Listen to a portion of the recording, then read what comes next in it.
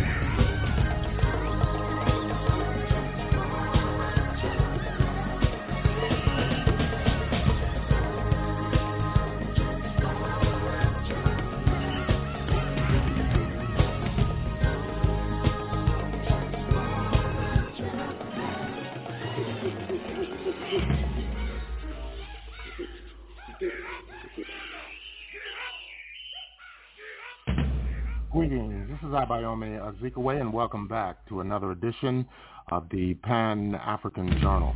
The Pan-African Journal is an audio news magazine. It's brought to you here on a weekly basis. I am your host, Abayomi Azikiwe. Today is Saturday, February 24th, 2024, and we're broadcasting from our studios in downtown Detroit. We'd like to thank all of our listeners for tuning in once again to yet another edition of the Pan-African Journal. Later on, we'll be bringing you our regular Pan-African Newswire reports with dispatches on the statements made by the Republic of Namibia on the parallels between the early 20th century genocide in their country and the Palestinian situation. The South African government is calling for worldwide testimony related to the case against Tel Aviv in the International Court of Justice. The Economic Community of West African States has lifted sanctions against Niger, and Russia is assessing the special military operations in Ukraine on the second anniversary of the war. In the second and third hours, we continue our focus on African American History Month, commemorating the 59th anniversary of the martyrdom of Malcolm X, Hajj Malik Shabazz. These and other features will be brought to you during the course of our program. Stay tuned. We'll take our musical interlude with music from the African continent during the 1970s. This is a compilation of tracks entitled Afro Funk Psycho 70s Vinyl Collection. Let's listen in.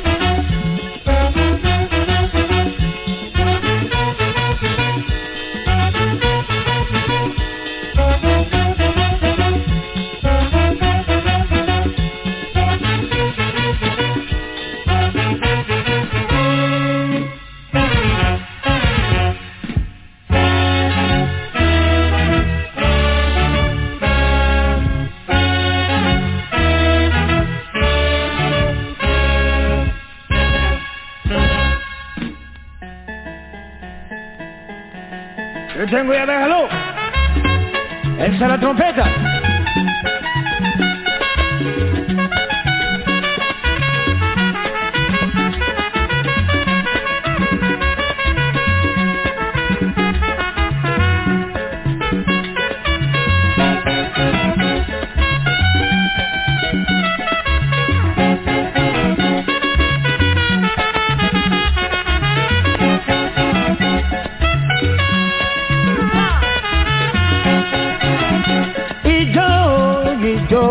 Oya ká jọjọ. Ijó edide. Oya ká jọjọ. Ọ̀ntí mi, bọ̀rọ̀dá mi, ẹwà ẹ̀dọ́. Oya ká jọjọ. Sísá mi, ọ̀rẹ́ mi ṣẹlẹ̀ jó. Oya ká jọjọ.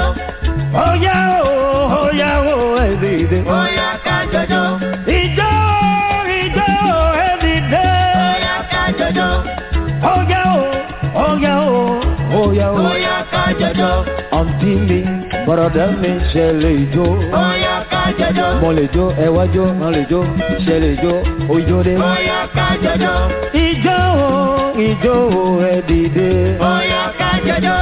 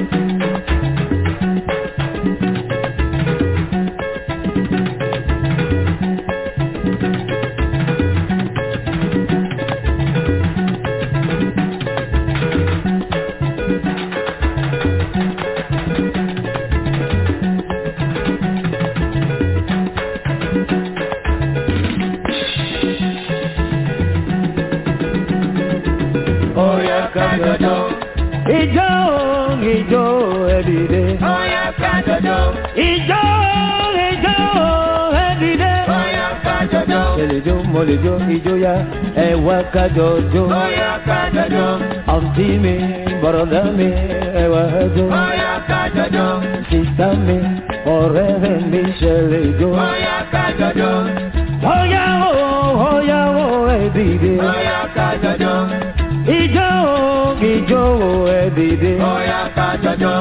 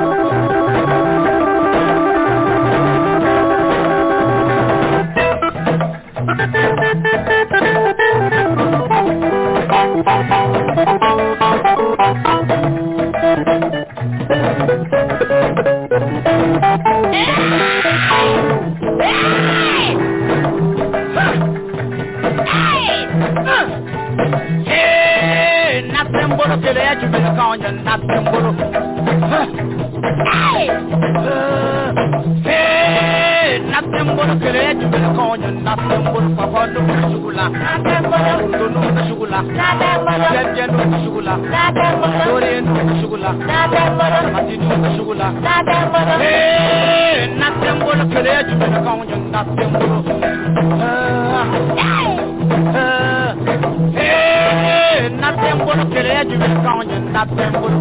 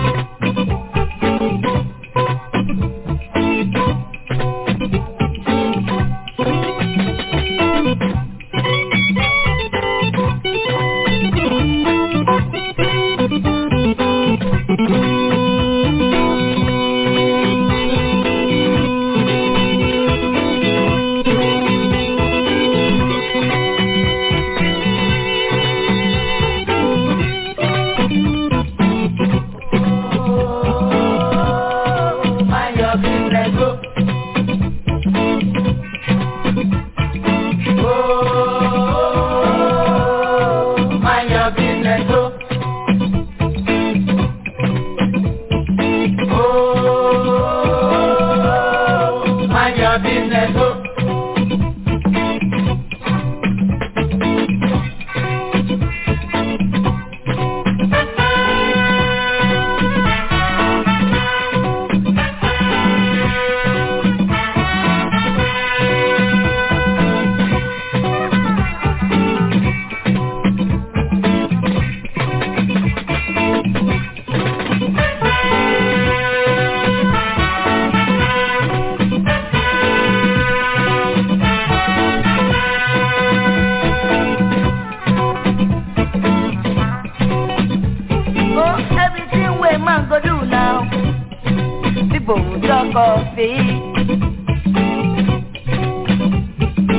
Everything where man go do now, people talk of it. But when human beings in this world don't mind their business, let me tell you, first of all, when you put on good things, they talk of you now. You put on anything, they talk of you now. So wherever you go, people will talk of you. Oh.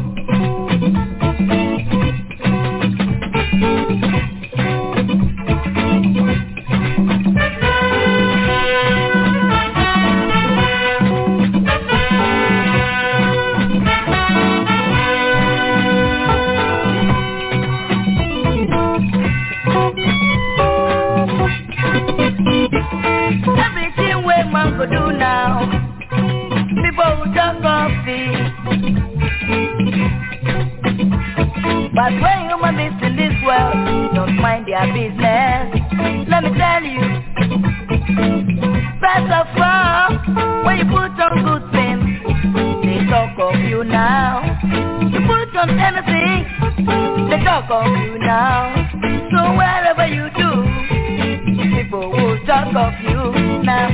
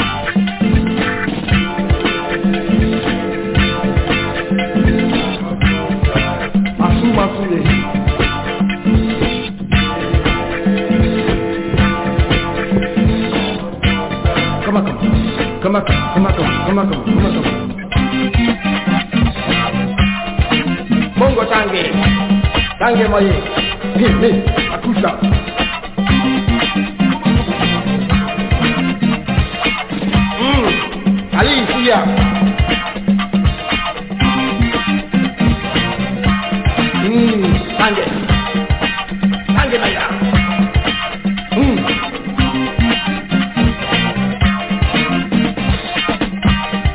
Masih balik.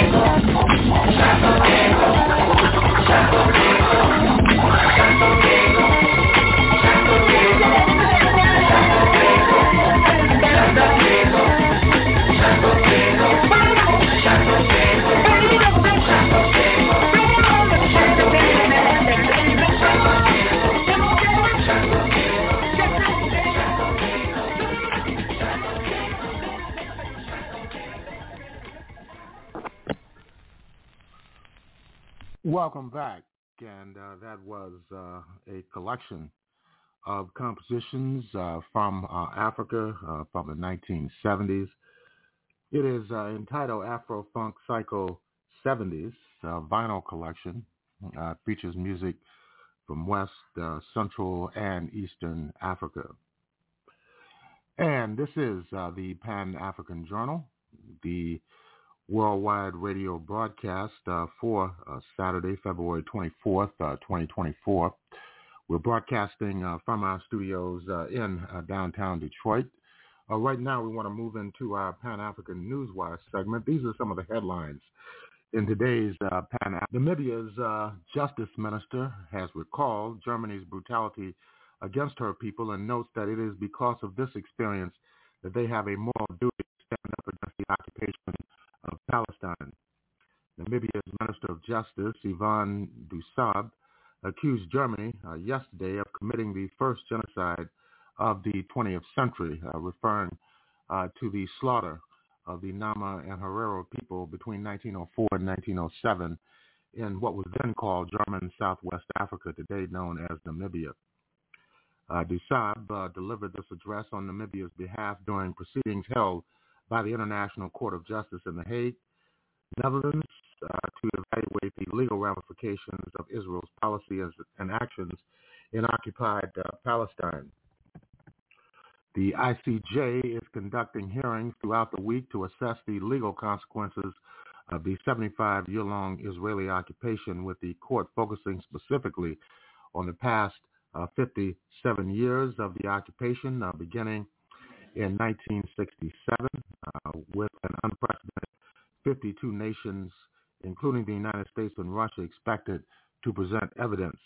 The minister accused Germany of brutality against the Herero and Nama people, and noted that Namibia knows well the repercussions of occupation, colonialism, systematic discrimination, and apartheid, citing that it is for this reason that the nation considers it a moral duty and a sacred responsibility to testify against the indefensible occupation of Palestine.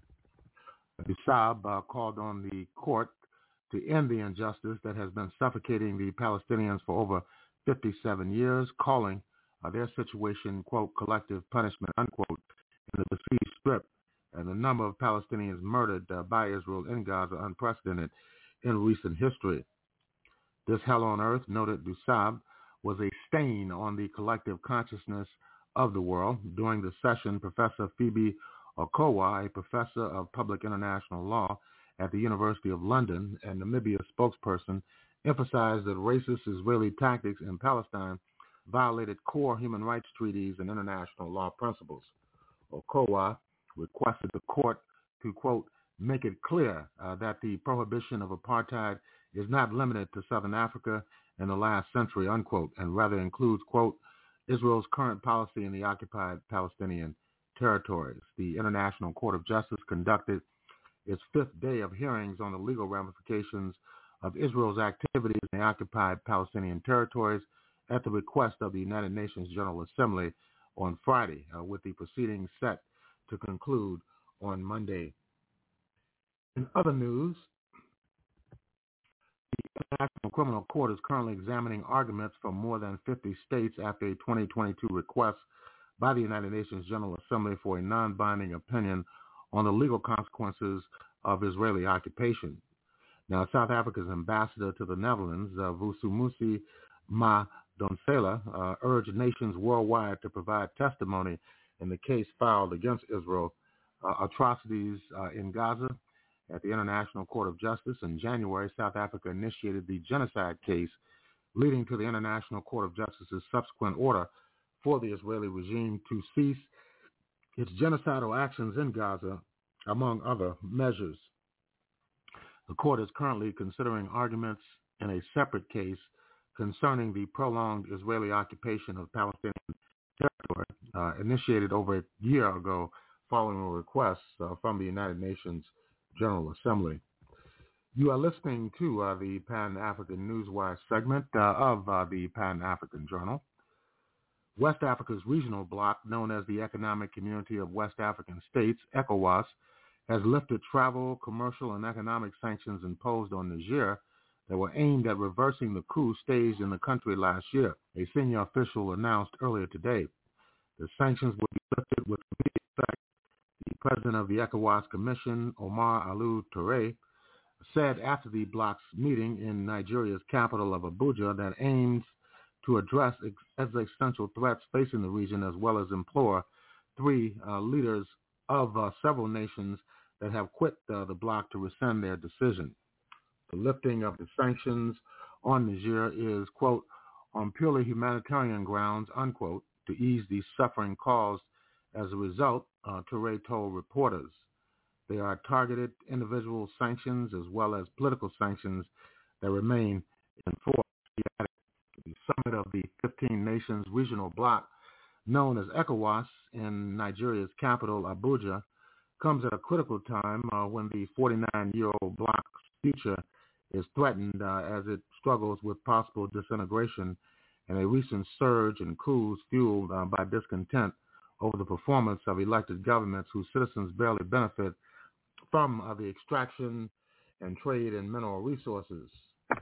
Decisions to be made at the summit must be guided by our commitment to safeguarding the constitutional order, upholding democratic principles, and promoting the social and economic well-being of the citizens, Nigerian President Bola Tinubu, current chairman of ECOWAS, said at the start of the summit.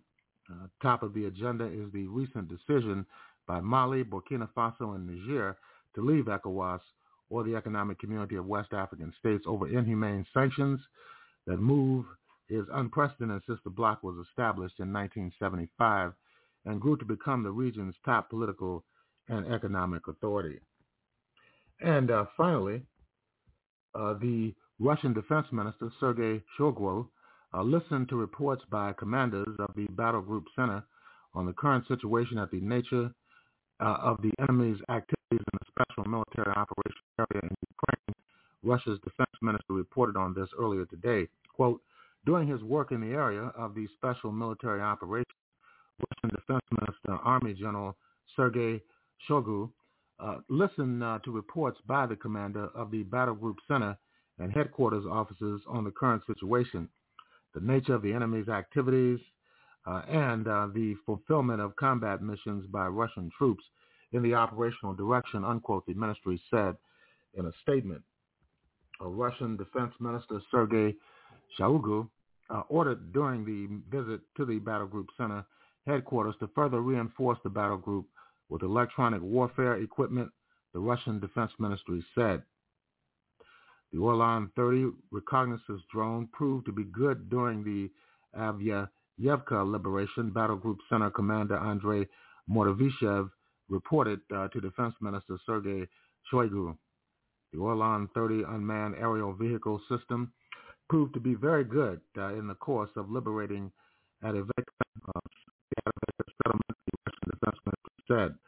Strike drones of the Battle Group Center destroyed more than 700 various enemy targets in the Abayomi direction. Battle Group Center Commander Andrei Mordavishev reported to Defense Ministry Sergei Shoigu. And with that, we're going to conclude the Pan-African Newswire segment of the Pan-African Journal. Is an international electronic press service. It is designed to foster intelligent discussions on the affairs of African people throughout the continent and the world. The press agency was founded in January of 1998. Since then, it has published tens of thousands of articles and dispatches in hundreds of newspapers, magazines, journals, research reports, and on blogs and websites throughout the world. The Pan-African Newswire represents the only daily international news source on Pan-African and global affairs.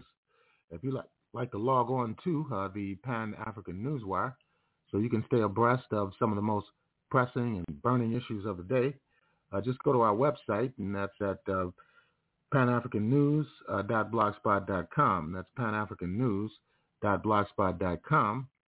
If you'd like to have access to today's Pan-African Journal, this worldwide radio broadcast, just go to our website, and that's at the Pan-African Radio Network. That's at blogtalkradio.com/Pan-African Journal. That's blogtalkradio.com/Pan-African Journal. We'll take a break. We'll be back with more of our program for this week. One of those times where something really, really special happens. And when it happens, you know it's happened. And you just feel it, and everybody in the room feels it. And there's no denying it, and there's no saying, do that again exactly the way you did it, because it's gone, and it'll never be the same again. I wrote this song when I was about 16 years old, and the music had stayed the same, but as I got older, the lyrics started to grow as I myself grew and experienced things, and it went from a nice little love song into what it is now, which is a not so nice love song.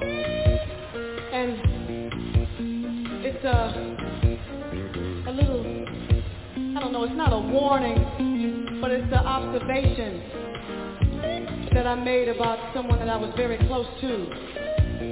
And they should have been going this way, and they was going that way.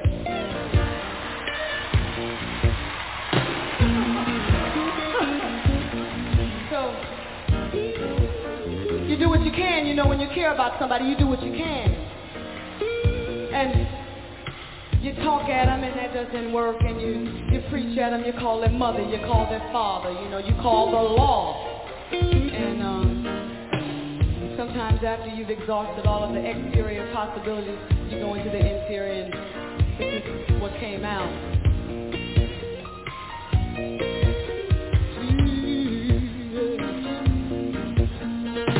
I know kind of pain you offer, baby. Oh Lord, I felt kind of pain before. Yes, change your mind like revolving doors, baby. Change your will just like a changing clothes. I just keep on telling you that you better watch your step. You fall and hurt yourself one day. Hold on, baby, listen. You better watch your step. You fall and hurt yourself one day. I don't understand your thinking, baby. Don't know what it be the stuff you do, baby. Disregard my feelings, baby. Breaking heart, some kind of game to you. I just keep on telling you that you better watch your step before you hurt yourself one day. Baby, listen, you better watch your step before you hurt yourself one day. Baby, it's so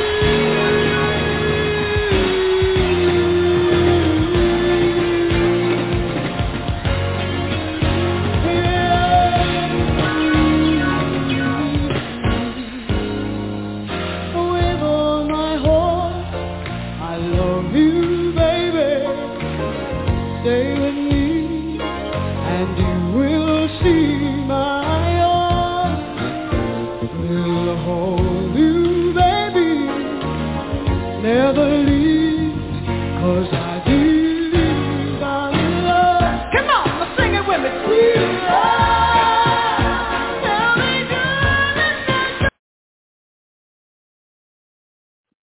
Welcome back, and that was Detroit's own Anita Baker doing the track entitled Watch the Step and just a little bit of Baby. And this is the Pan-African Journal, worldwide radio broadcast for Saturday, February the 24th, 2024. We're broadcasting from our studios in downtown Detroit.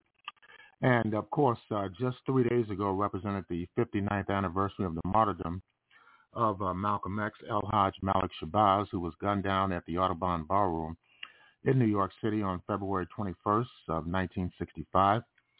We're going to present right now perhaps the last live broadcasted interview with Malcolm X done on February 18th, 1965. He was on a panel with former Nation of Islam member Aubrey Barnett from Boston and Gordon Hall, perhaps a FBI and CIA operative who had non-official cover. This program was aired over Stan Bernard's Contact. Let's listen in. February 18th, 1965.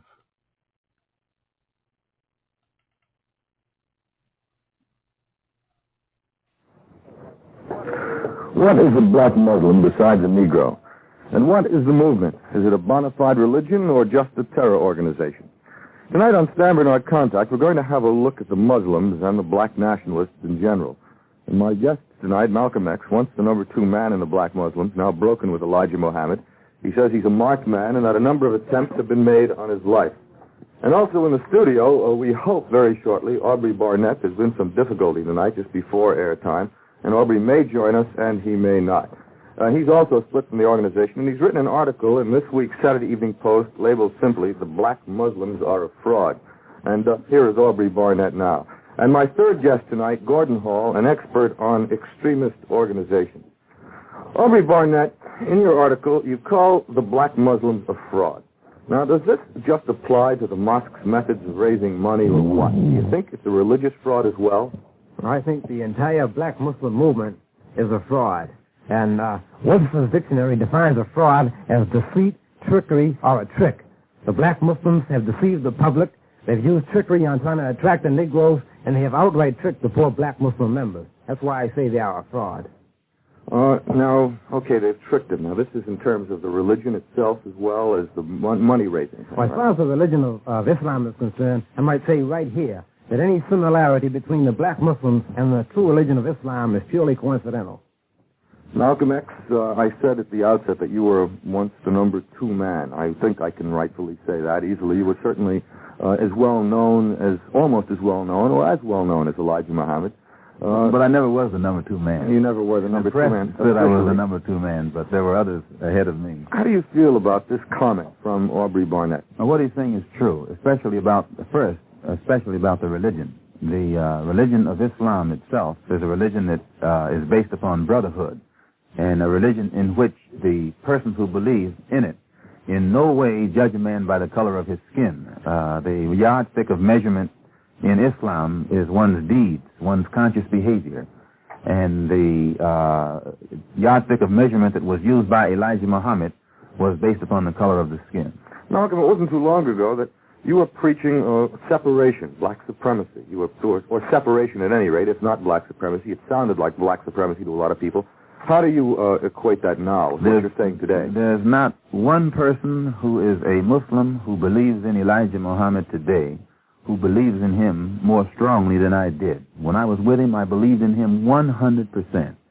And it was my strong belief in him that made me go along with everything he taught. And I think if you check back on my representation of him while I was with him, I represented him 100%.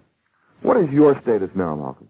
How do you mean? Right now. I'm a Muslim. You must understand that the black Muslim movement, although it claimed to be a religious movement based upon Islam, it was never acceptable to the Orthodox Muslim world.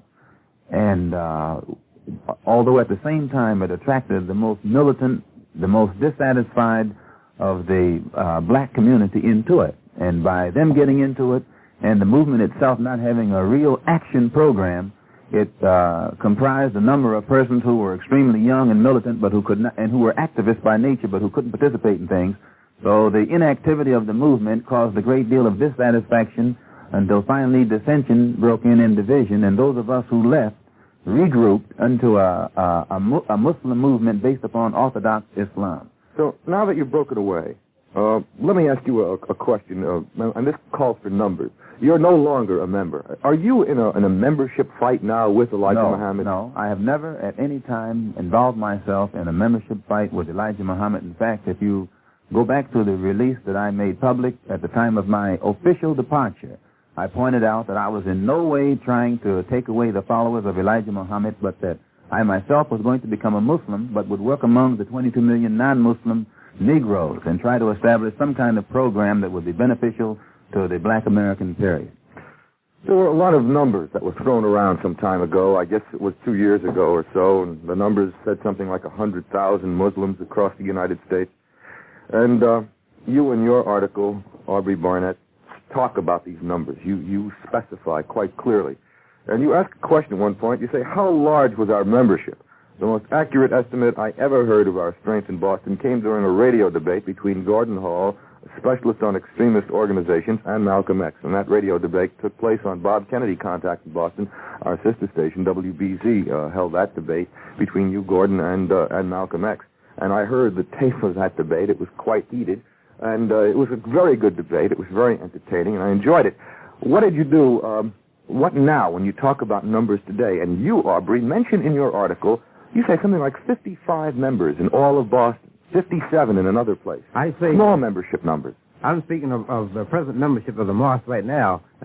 In Boston, they have probably 55 male members, and Springfield probably 35 or 40, and Providence, Rhode Island, maybe 10 or 15 members. The membership has just about dwindled in half.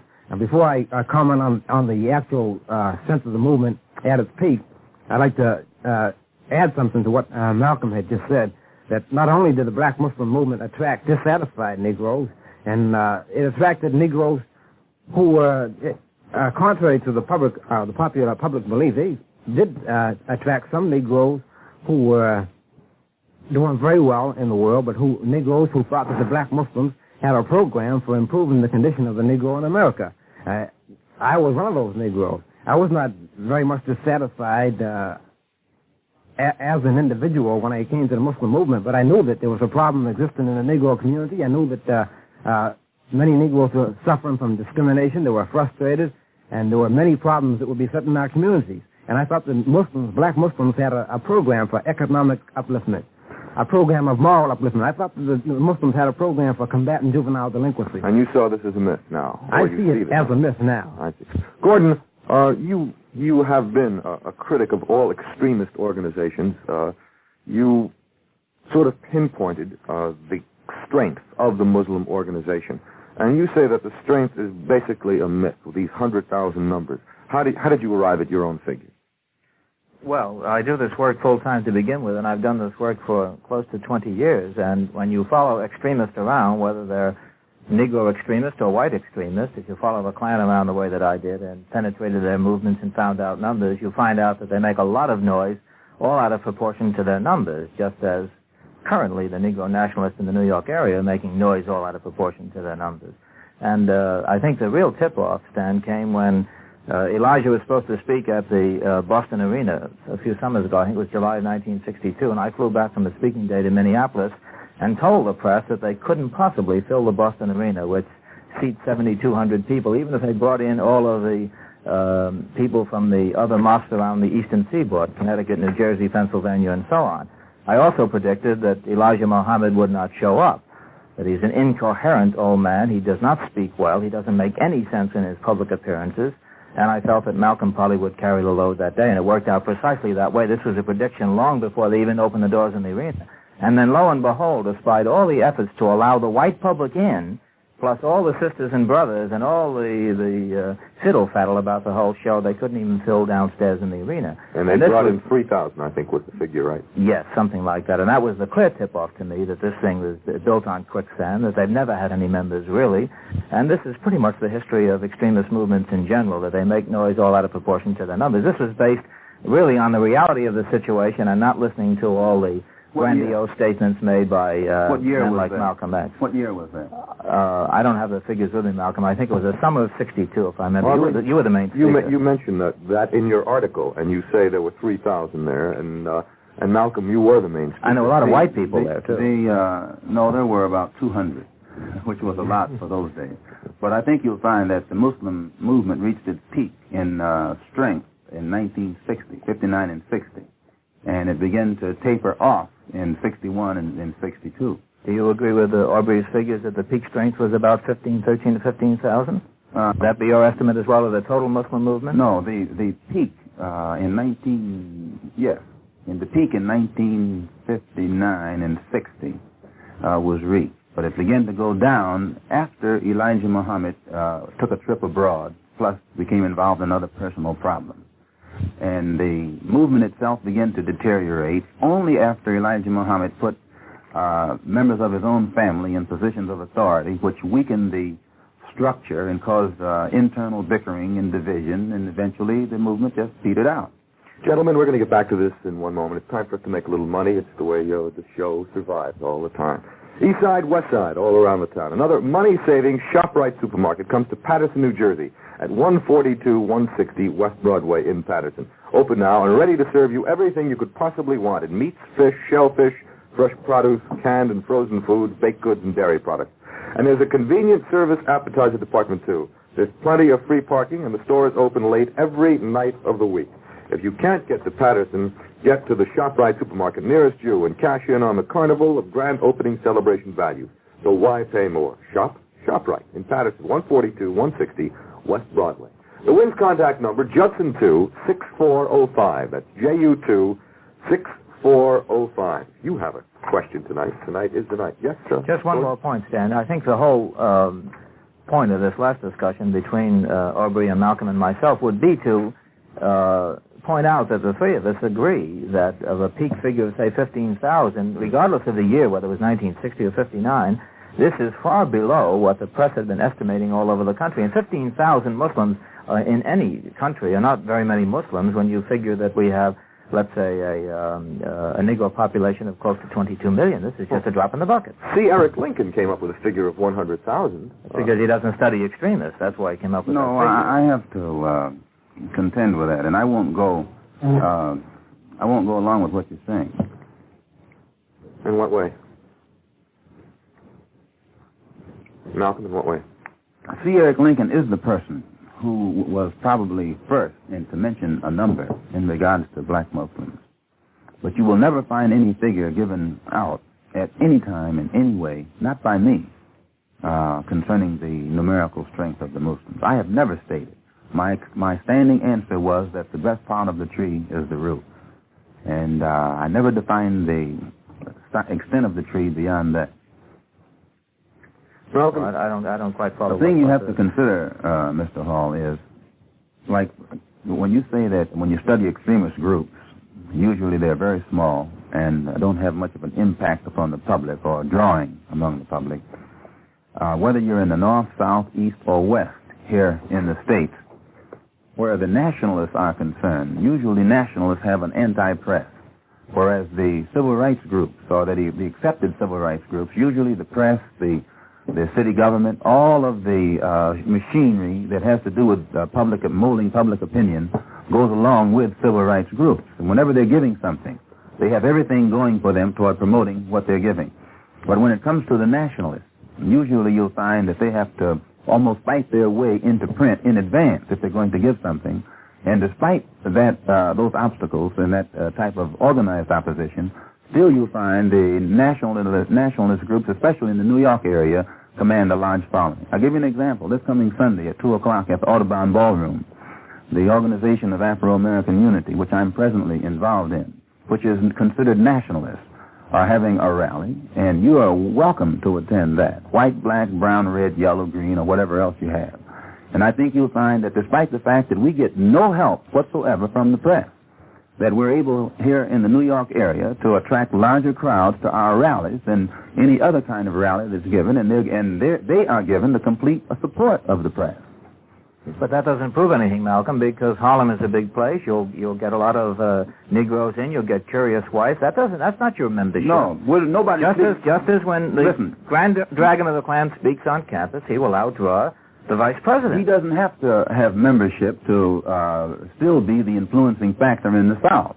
You can't tell me that the Klan is a handful of people in Alabama and then the whole government is supposed behind Martin Luther King and a handful of Klansmen are keeping Dr. King in jail and marching Negro children down the road. I'm not saying that at all. Well, then you can't say that extremist groups are not effective and do not represent an influencing factor in this society. Muslims, gentlemen, unless in the Negro community are not an important factor. I have a question after this point. But the Klan is an important factor in the white community. It has been historically, yes. Malcolm, you say attempts have been made on your life, and that was at this afternoon's press conference. You say 5 different attempts recently. How were they attempted? Yes, more than 5. Of course, there was the bombing of the house, which you know about. That occurred Sunday. I guess first I would like to point out about that bombing of the house because the press has also been used during the past week to imply that I bombed my own house. I would like to point out right here and now that I have no life insurance. My wife has no life insurance. I have 4 baby girls, none of whom have life insurance. We don't have health insurance. We don't have fire insurance. We have no kind of insurance whatsoever. And the only group that stood to gain anything from the bombing of that house was the Black Muslim movement, in which the insurance is actually the insurance is in their name. And I really felt hurt that the press would allow itself to be used to give the public the impression that I would throw a bomb or light a fire to a home in which my wife and family are asleep. The deputy chief fire marshal, I think his name is Vincent Canty, pointed out to me in the presence of witnesses on that same night that a fireman picked up a bottle of gasoline from my living room that had not exploded. And because this bottle of gasoline was in a whiskey bottle, this fireman placed that a bottle on the dresser in my baby's room thinking that it was a bottle of whiskey. And when my wife came in and saw the bottle there, she asked the fireman, what was it? And the fireman said it was whiskey. And well, we know that there's no whiskey in our house. And so she touched it and said, this isn't whiskey, this is something inflammable. And then they took it out. Now, despite that, the deputy fire chief marshal, having this knowledge and the police having this knowledge, still this knowledge is kept back from the press. And in the vacuum that exists, then this man James down at 116th Street steps in and tries to give the impression that all of this was done by me. And I think that it is a worse injustice on the part of the press and the police and the firemen to let such impression be given, even than the people who threw the bombs in the house themselves. Aubrey, you were attacked in Boston by a group that you say were members of a Muslim goon squad. How did that come about? Right, well, I think I should be angry with Malcolm because I think, in a way, Malcolm was responsible for my being attacked. And the reason I was attacked because the Black Muslim movement, losing strength, had to build an enemy. And the enemy they projected was the black nationalists. Now, because I had left the mosque and put the black Muslims behind, they branded me as a black nationalist. Even though I had left the mosque some time before Malcolm ever followed leaving the mosque, I was still accused of being a follower of Malcolm, although they should have turned around and said Malcolm was following me since I left first. Anyway, I can testify to the brutality of the black Muslims because I was viciously attacked by the black Muslims and put in the hospital for a week with a fractured, I was hospitalized for a week, and at home in bed for another week. I had a fractured rib, a fractured ankle, 2 fractured vertebrae, and internal injuries. And the reason I was attacked was primarily because I had the audacity to quit the Black Muslim movement. And I might point out, as far as the Black Muslims manufacturing stories, one of the most fantastic stories I ever heard was the Black Muslims' testimony in the trial in which they were, incidentally, were all found guilty of assault and battery on myself and the other fellow who was with me. Yes, sir. One of the first cases in the country where a Black Muslim ex-member had pressed charges against the black Muslims for being beat up. I'm not the first one who was beat up. I'm the first one who actually had the courage to take them into court. And during this trial, they made some outrageous charges. First of all, they charged that John Timus and myself attacked the mosque. 2 men attacked the mosque. You are a mighty 135 pounds. I weigh 130 pounds soaking wet. And with all my clothes on, and probably with a pair of combat boots on, I might weigh 130 pounds. But anyway, John Timus and myself attacked the mosque where there may be, according to the black Muslim members, they would have you believe there's 1,000 members there. But there are only probably 55, but 2 men against 55 is pretty good odds. But this is the story they gave, that I attacked the mosque, and during the course of the trial, I went to after I was attacked, I was taken to the city hospital by the Boston police. I stayed there for about 2 hours, and then the police took me to I had myself transferred to the Beth Israel Hospital. So the lawyer, during the trial, said that I got together with the Beth Israel Hospital and faked all of these injuries. I faked the x-rays showing my fractured ribs. I faked the x-rays showing the... Who was the lawyer? The lawyer was Edward Jacko. From New York City? From New York City. From Harlem? Yeah. You mean Edward Jacko came to Boston and accused you of faking these charges? Yes, apparently he wasn't very familiar with the Beth Israel Hospital because it's one of the biggest hospitals in Boston, and how I ever got together with the Beth Israel Hospital to fake these records was beyond me. And why the Beth Israel didn't take him up on that is beyond me also. But they will fabricate any charges, make up the wildest stories. Gentlemen, we're going to get to the telephones in just one moment. Would you like to play an active part in education in your community? You can right now by helping the Board of Education to fill the vacancies on the local school board in your district, which is the link between your community and the New York City Board of Education. Wynn suggests that you write the coordinator of local school boards, 110 Livingston Street, Brooklyn, or you can call 596-8993 for further information. Applications must be submitted by March 15th.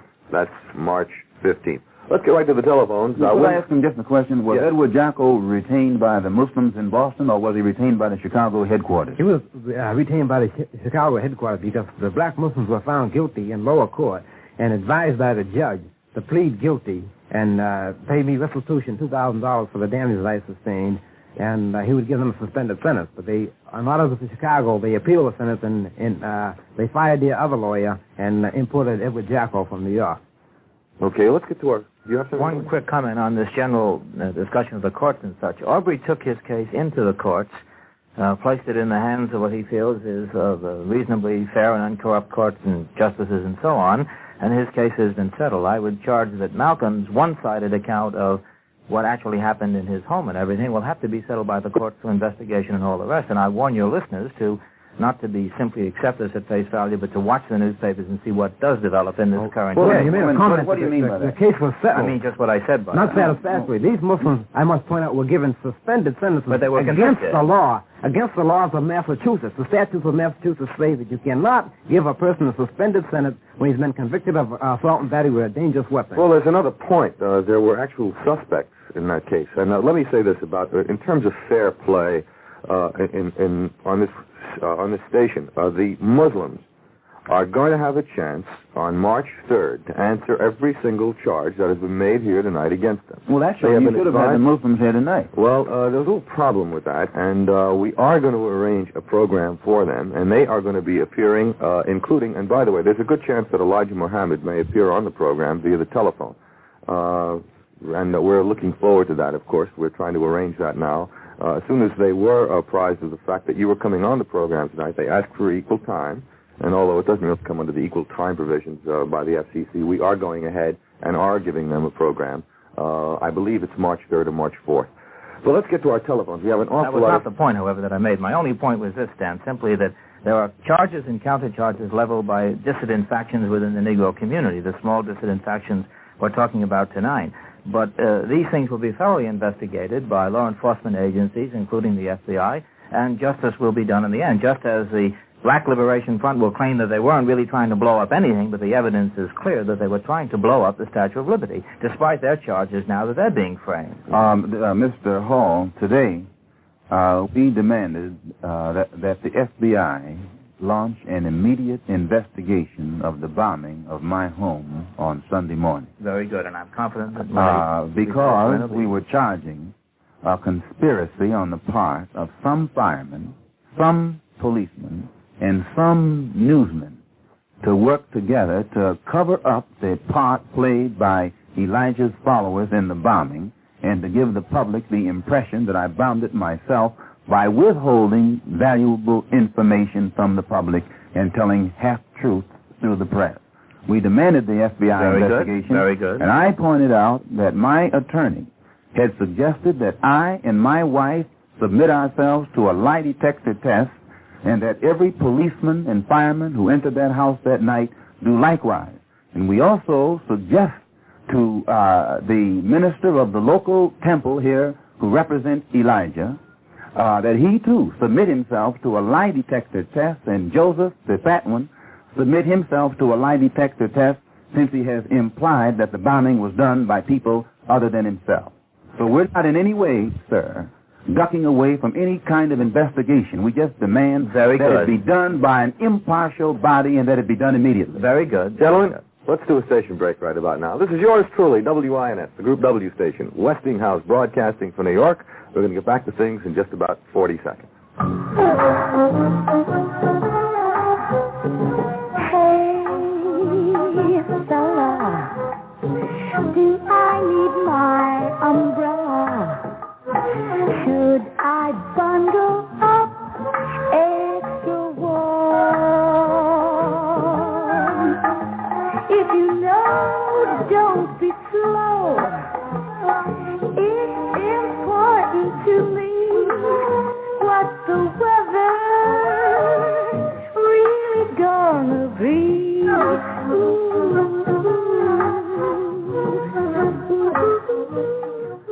Partly cloudy and then becoming fair tomorrow. Colder with a high in the upper 30s. Clear and cold tomorrow night. The low 20 to 25. And for Saturday, fair and continued seasonably cold. The current temperature, 36 degrees. What is a black Muslim besides a Negro? What is the movement? Is it a bona fide religion or just a terror organization? Tonight on Stan Bernard Contact, we're talking about black nationalism and my guests, Malcolm X, Aubrey Barnett. Aubrey is a former black Muslim official from Boston. He's split from the organization and has written an article in this week's Saturday Evening Post labeled simply, "The Black Muslims Are a Fraud." And it's not a simple article at all. It runs about 7 pages and it's absolutely fascinating. And my third guest tonight, Gordon Hall, an expert on extremist organizations. You know, we haven't taken a single phone call yet, gentlemen, and I would like to very much right now. Let's find out what's going on out there. The WINS contact number, Judson 2-6405. This is Stan Bernard Contact. You're on the air. Yes, I'd like to say that there's one thing about this business about Malcolm's home being bombed that really bothers me. He charges that the black Muslims did this. Now, there's one thing. They happen to own this home. It's not Malcolm's home. It's the black Muslims' home. Now, it seems very odd to me that the black Muslims would want to destroy their own property. It would seem more likely to me that Malcolm X would want to destroy